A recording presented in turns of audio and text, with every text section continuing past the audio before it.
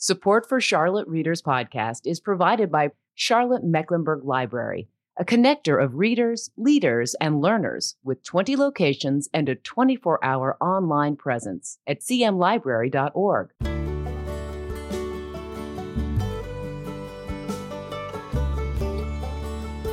Welcome to Charlotte Readers Podcast, where authors give voice to the written words.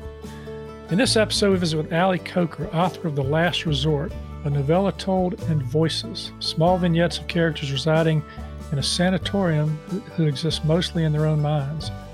As we shift from each small perspective, patients, caregivers, security, we begin to see the Last Resort Sanatorium come into view more clearly, especially the experience of a young, enigmatic woman, Sandy, and her alter ego, Lex. Alan Michael Parker, author of Cry Uncle and Whaleman, had this to say about the book. Ali Coker's searing and searching The Last Resort is a polyphonic wonder, a choir of soaring and anguished voices. Everyone's locked up here, the suicidal patients together with the shift work caregivers, and we hear from them all. Whether ideational or lucky other-siders who have experienced death and returned, we're all at risk in this terrific little novella. As number 19145 warns us about being here, with these patients in our own heads, it's hard to outrun the past when you're still creating it. What a stunning, harrowing debut work of fiction. My name is Landis Wade, and I'm the host of this podcast. I'm a recovering trial lawyer turned author turned podcaster of books and stories, and I really appreciate you being here with us today. You can find out more about me at my author website, landiswade.com, and I'd love to have you visit. For all things related to the podcast, check out charlottereaderspodcast.com. You can find a lot of great resources there. We have show notes of every episode with pictures of the authors, photographs of their book covers, links to their websites and social media, and more. And we have the community blog there. It's a collection of readerly and writerly content provided by writers in the community and authors who've been on the show. And you can sign up for the book report at our website, charlottereaderspodcast.com. We send it out every 2 weeks. It's free. We don't spam you. That takes way too much time. We just keep you updated on what's going on with the podcast, provide a dose of inspiration, provide some free content from time to time, some links and other fun stuff related to the reading and writing world. We're a proud member of the Queen City Podcast Network and the Authors on the Air Global Radio Network, a collection of author-hosted podcasts putting out this kind of content to a worldwide audience. And you can find us pretty much anywhere you like to listen to your podcast. You can also check out our Patreon page. That's patreon.com/Charlotte Readers Podcast.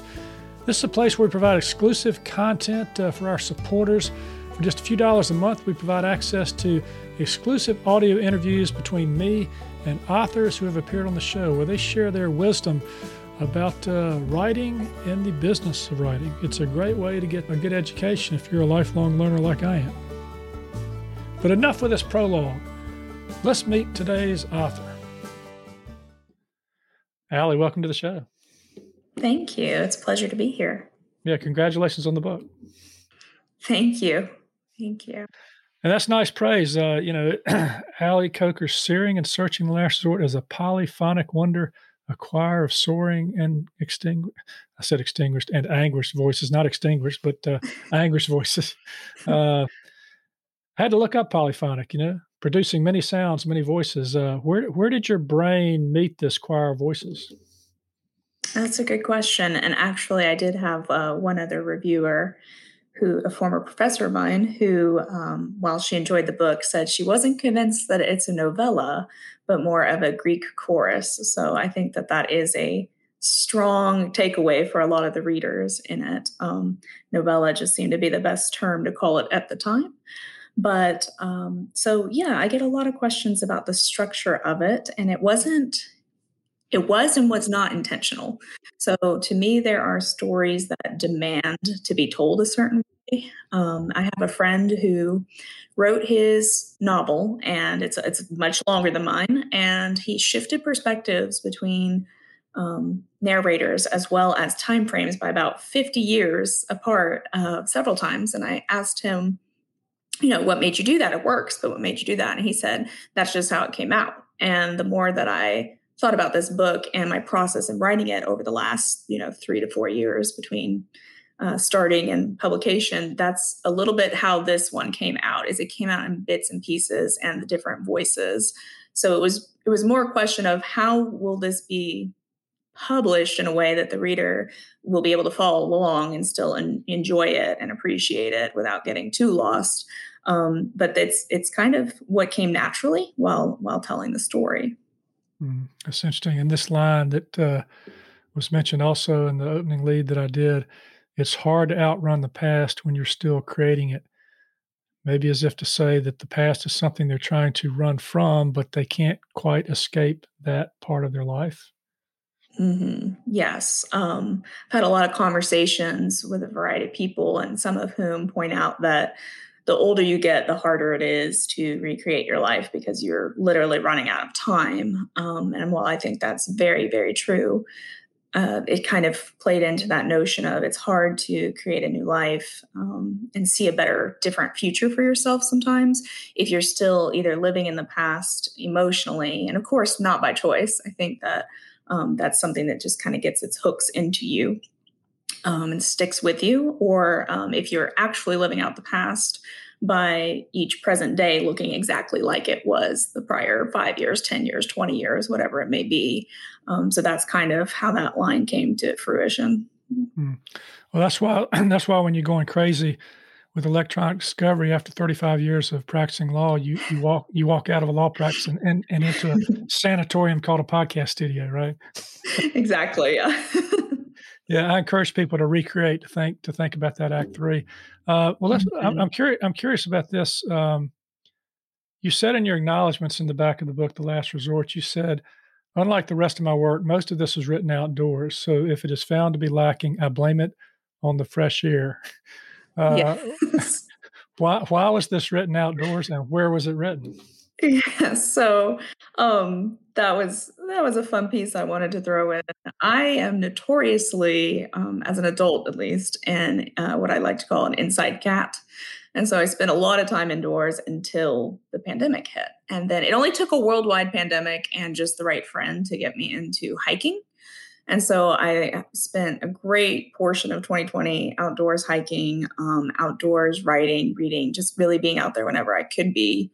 And so for this book in particular, I took some time to go to the nearby community farm, as well as this little collection of tiny homes that we have anchored over here in Chapel Hill.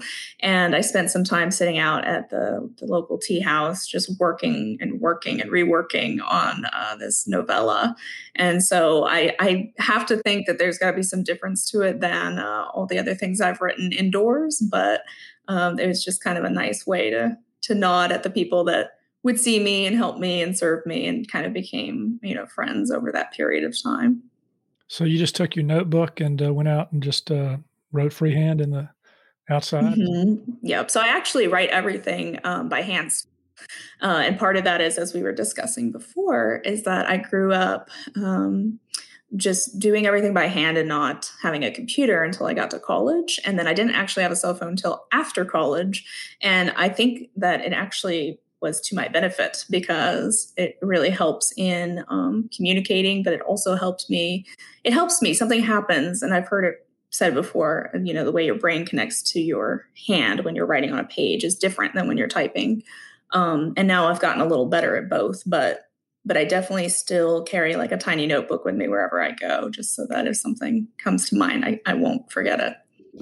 Yeah, some of my writers' friends tell me I should do that, but I can't read my own handwriting, so I have to stop there and go to the computer. But so is there a takeaway here that, that you wrote this outdoors, but it caused you to reflect so intensely on being locked up? I mean, I'm just curious about that.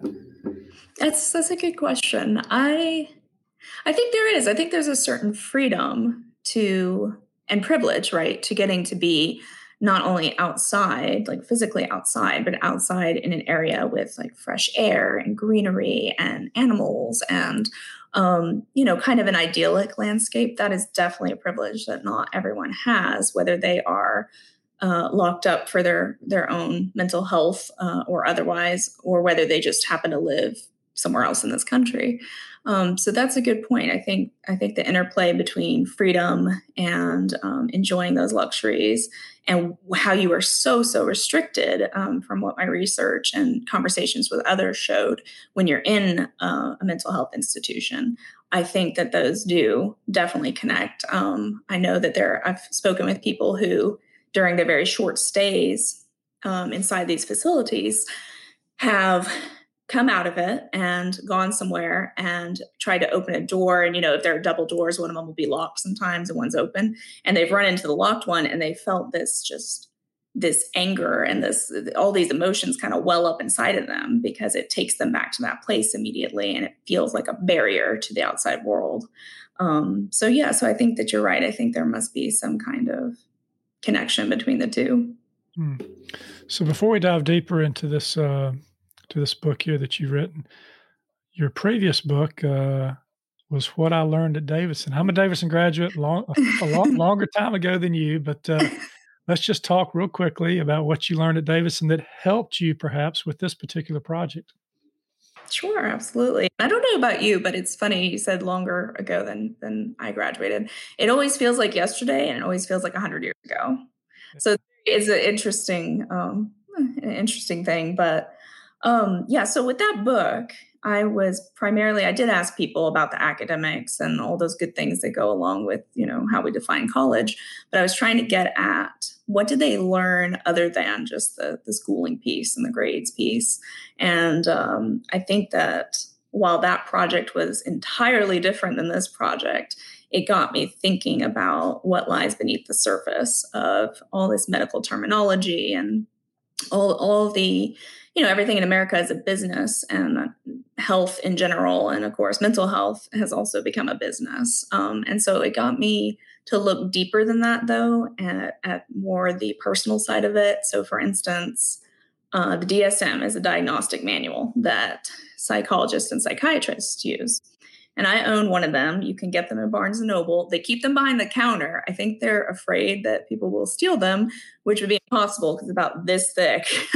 But I guess they're very expensive, right? So I had gotten one, and I was reading through it about all the different diagnoses. And as I went through, I was having these images come to mind of people I actually know that struggle with this or have shared their stories about it. And so what I went and did was I bookmarked the pages with pictures of my friends instead of just having this like black and white description in front of me. I think that I wanted to put a face on those experiences in mental health, because it's not monolithic and everybody has different situations and different stories.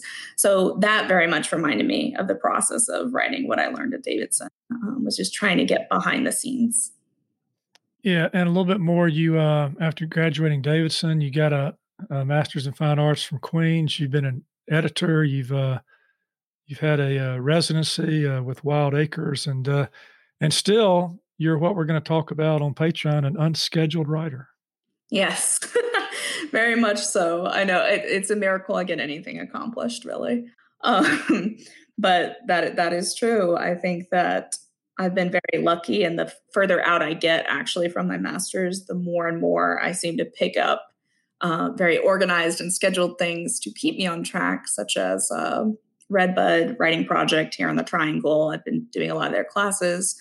I've joined the North Carolina Writers Network, which has been a wonderful experience, and have just cultivated more groups of people to kind of bounce those ideas off of. So they help keep me not scheduled, but at least like accountable. So we will talk about that for sure. Yeah, we did a Patreon episode with Redbud Writing, and we've had a blog post on our community blog from them. This great work. And then, of course, North Carolina Writers Network, too. And listeners, we're going to, after this is over, jump over to Patreon, this patreon.com/Charlotte Readers Podcast, all one word. And we're going to talk about this thing called the unscheduled writer, and how if you're overwhelmed, you can still get writing out into the world. So, but before we do that, Allie, this book dives deep into this topic of mental illness. And I'm wondering, is there something, in your own past, or something that you thought, that you struggle with, that you needed to kind of work through with this book to help with, or or not? Or is this something you're just looking at from the perspective of friends, like you said, that you had seen who were suffering some of these issues? So What I Learned at Davidson came out in 2012. And in between that time and 2017, I picked up a lot of projects and a lot of ideas and did a lot of research and would get excited about things and they didn't stick. And so I do, well, I'm not going to use the term suffer. I do have depression and anxiety. And that is something that I try to be fairly open about, more so as time goes on and you become more and more comfortable in your own skin. And I've noticed that sometimes that is the piece that will connect you to other people. I think people are afraid to let others know what they perceive to be their weaknesses, or demons that they struggle with, when really that could be the connecting bridge between two people.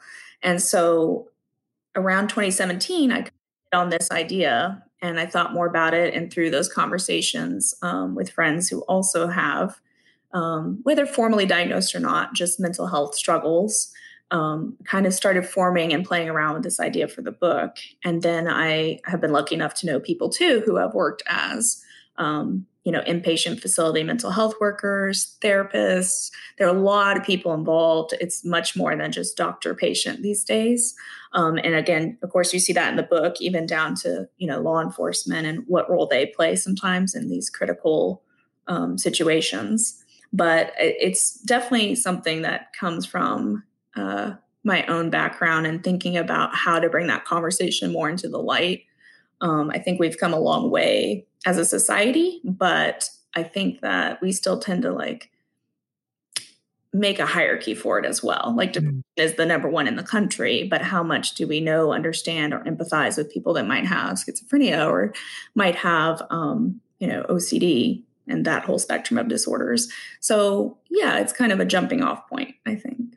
Yeah, well, I think it's important that we talk about these issues and they become more public. I mean, the legal profession, people may not realize this, but lawyers suffer, a higher degree than many professions with the topic of depression. I went through a little bit when I was practicing law, and it's one of those things that it's kind of hard to describe to other people unless you go through it yourself, as I understand. But it's nice that you've actually used this to did it help you, Allie, to write about it?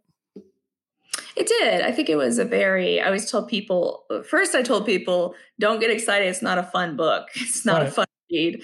And it wasn't fun writing it, but it was cathartic, but it was also came very naturally, I think, because it is something that whether people are open about it, talking about it or not, everyone is dealing with. So, and actually, I had forgotten to mention, you are right. There was one other incident that kind of planted itself in my mind back in 2013, which was that I was writing poetry at the time, and I had written a poem that involved a list of more famous artists, whether that be writer, musicians, etc., who had committed suicide. And for the poem to balance, I needed one more name. And you had mentioned that, yes, I have been an editor and founder of an online literary magazine at some point. And that was a lot of fun because we would, write off to these really big authors, and whoever wrote us back, we would get to quote them and have conversations. And this one gentleman had done so, and we kind of developed a little bit of a rapport through the literary magazine, and, I'd hear from him occasionally. So in writing that poem, I went to Google, trying to look for one more name, and his name came up. And I was not aware that he had just committed suicide. And it was absolutely heartbreaking for his family and his friends. But it was also just a shock to the system because this is someone that I did not know well, but that I had been, in touch with off and on for months. And so I think that he definitely came to mind, that incident, and how you can extrapolate that to a lot of people in America came to mind when going to write this book years later. So. Yeah, so now might be a good time. We do this on the show. We have a reading where the authors give voice to their written words. And the title of this book, listeners, is The Last Resort. It's a novella in voices. The title refers to a setting, a sanitarium for residents who are trapped in their own minds. And you hear from all these different voices. You're reading somewhere around the middle of the book. Allie, you want to set this reading up just a little bit? Yes, absolutely. So this is Actually, a little closer to the end, I think. And it's basically a section that outlines our idea of what normal is in society, both through behaviors, but also how we perceive others that we come in contact with. So it definitely talks about a particular woman who has this very idyllic looking life, but how things really happened for her. So everyone's got a pithy remedy when you're sick in the head. The difference between recommending chicken soup for a cold and endlessly licking your wounds is people saying, if you'd only exercise, focus on the positive, keep a gratitude journal, go to church, eat better, sleep more, drink more water, work less, work harder, do community service, get involved, join a club, make a change, move, quit your job, break up, get an online dating profile, visit your family more, cut negative people out, cut carbs out, cut sugar out, make a vision board, take a class. As though we could will ourselves back into health, into happiness. As though if we just strive hard enough, then our whole life will come together and nothing bad can touch us. We'll feel okay about anything and instantly know how to cope. We'll see the grand design of it all, the painful utility behind the plan. Why everything happens for a reason. Crying is unnatural. Screaming is unnatural. Meds are unnatural. Sleeping 12 plus hours a day, out of the question. The problem is, while we're running around tending each part of our lives, something is slipping further and further out of view, and a different piece breaks. So we rush to fix that, and in doing so, neglect ourselves and our emotions once again. It's an endless setup for failure.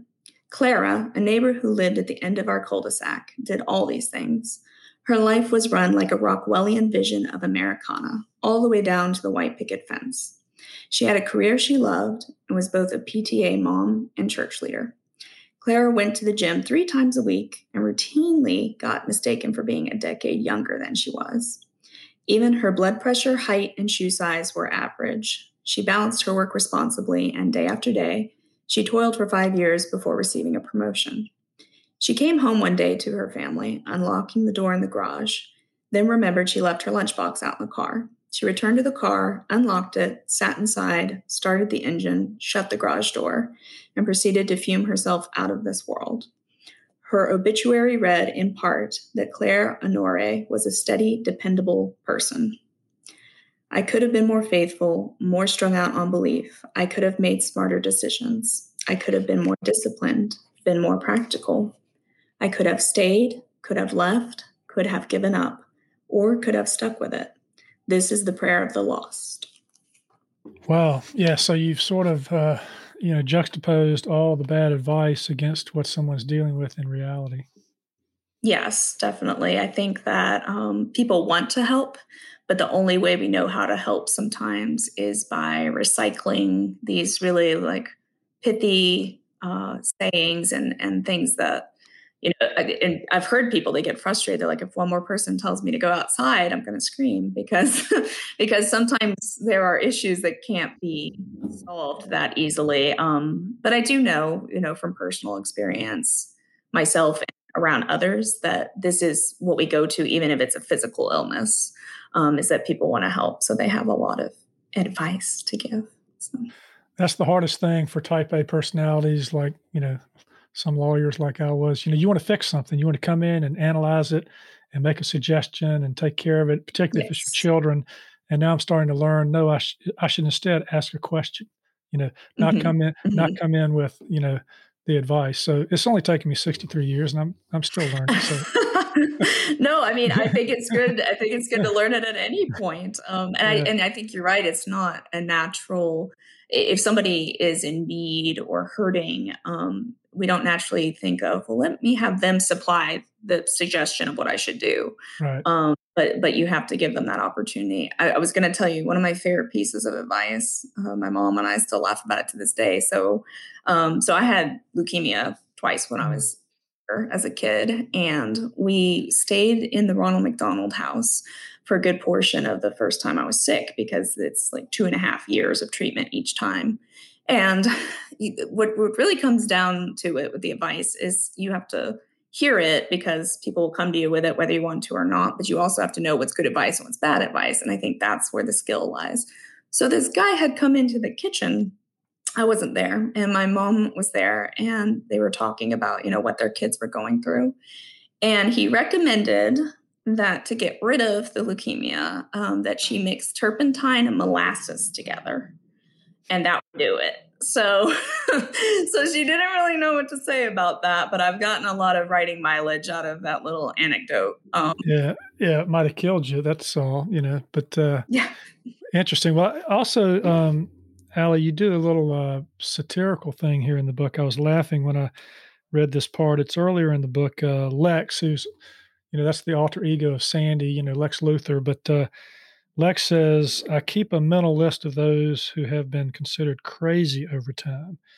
Those who thought the earth was round, those who thought the earth was flat, those who believed in gods, those who did not believe in gods.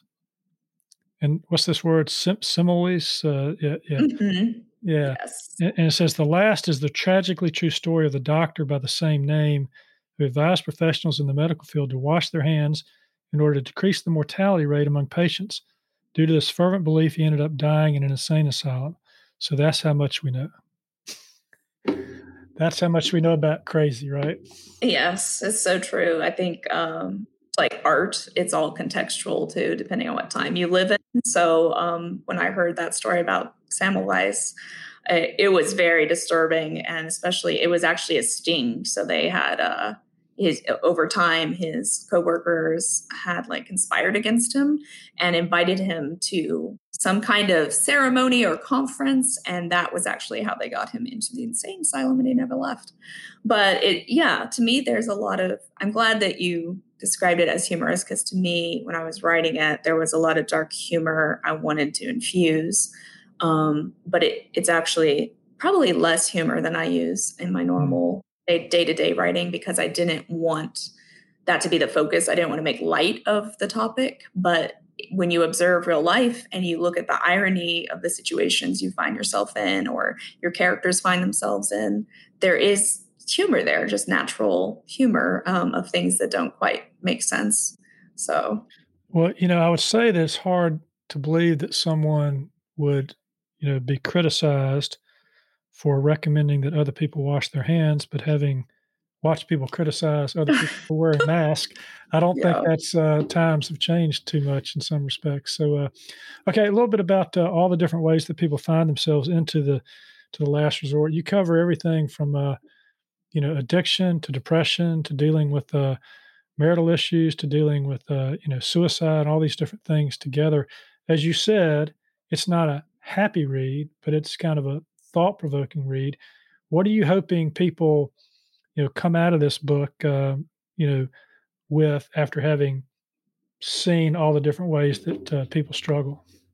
I think the main thing that I would hope people come away with is a growing sense of empathy and a desire to understand more the unknown. So I think it is very easy as a collective, right, as a collective group, to look at those issues you just named, whether it be addiction or depression or whatever it is, as a weakness and as something. I wanted to define what does weakness really mean, and for people to realize that these designations are not weaknesses, because we're not actually in control of our mind as much as we think we are. And I know people believe that to varying degrees, but no one ever looks at an Alzheimer's patient or a patient with dementia and blames them or feels that they just need to get better control of their mind. And so I think that if you take a step back and really consider that all pain should feel equal, and that it doesn't really help to assign blame or at-fault causes, then people can realize, this could happen to me. And I had a good friend who was a mental health worker, and he was very open about that with his patients. He always said, I could be in here next week, and I wouldn't even know. Yeah, so I think that the understanding that having mental health struggles is not a weakness, and having some growing empathy for that population of people by understanding that you could be part of that population of people. There's really no invisible dividing line between like us and them. It's all just something that could come into play in your life, whether now or later. Yeah, I think the empathy is the big thing, but also maybe having some empathy for yourself, because I think there's this societal belief that's imposed upon us as we grow up. Just be tough. You can get through this. You don't need to talk to anybody about it. You don't need to, be on any kind of medication. You don't need to do anything because, you just work yourself out of it. Mm-hmm. No, it's very true. I think we definitely live in a country and a culture that's bootstrap mentality, just like that. So even down to just the terms we use, I had a discussion about how we call them antidepressants, but they should just be called painkillers because they do the same thing as an ibuprofen. So yeah. There you go. That's a different way to look at it. I'm going to take my painkiller today. Yeah. Okay. So let's just a couple of quick Writing Life questions before we jump over to Patreon and talk about the unscheduled writer. You've been writing for a while, and I'm just curious. You talk about this idea of being unscheduled at times. How do you balance your real world life with your writing life? I don't. I'm not very good at that, which is why I've had to kind of seek a bigger community in order to do that. So my real life, quote unquote, is I have a very demanding 8 to 5, 40 hours a week job that is extremely high paced and on steroids is what it feels like. And it has absolutely nothing to do with writing, reading, literature. I mean, it is completely on the other side of the brain. And so I really struggled for years with coming home and being able to do anything related to my writing work and projects. And so I've kind of had to force myself to carve out time here and there. Mm-hmm. But also just, like I said, I think finding accountability partners and joining organizations of people that are like me really helped a lot, because for a while there, it always seems impossible. You're like, I can't make a living doing something else and write. So. Do you often surprise yourself? And in particular with this book, did you surprise yourself sometimes with where the writing took you? I did. I think I did. Usually you have an idea where the story is going, and I definitely knew how it should end, but I wasn't aware that all the voices that came in would be such central figures as they were. So there might have been these minor characters who had things to say that I had not planned or imagined at all, that kind of came onto the page and interacted with the rest of the characters in an interesting way. So it was a lot more circular too. Like I thought writing this book would be, point A to point Z. And as I wrote, it kept going in spirals, kind of over and over again, which I think works well for this whole complexity of madness piece. But I definitely kept seeing these recurring themes come up that I had not intentionally planned to put in. So what's been the reaction when people have read this book, who know you? What kind of questions do you get about the book? I get a lot of questions about the structure. So it's fun because what's neat is I've learned how people read, because some people will come up to me and they'll say, okay, so I made a list last night in Excel and I wrote down all the numbers of all the characters, and can you clarify who's who? And they're very detailed about it. So that's fun to hear. And then I have other people that know that they're various characters, but they're not really that concerned. They get that it's just all supposed to be pieces of one larger voice. But I get a lot of questions about the structure. So it's been fun to see how people are interpreting that. I've had a few questions about. So when I first started to write this book, I wanted to also draw light similarities between being in an insane asylum and being in prison. And when I first started to write it, I wanted to hold that suspense for a while, but it was just impossible to do. Like at some point early in the book, I had to anchor where they were.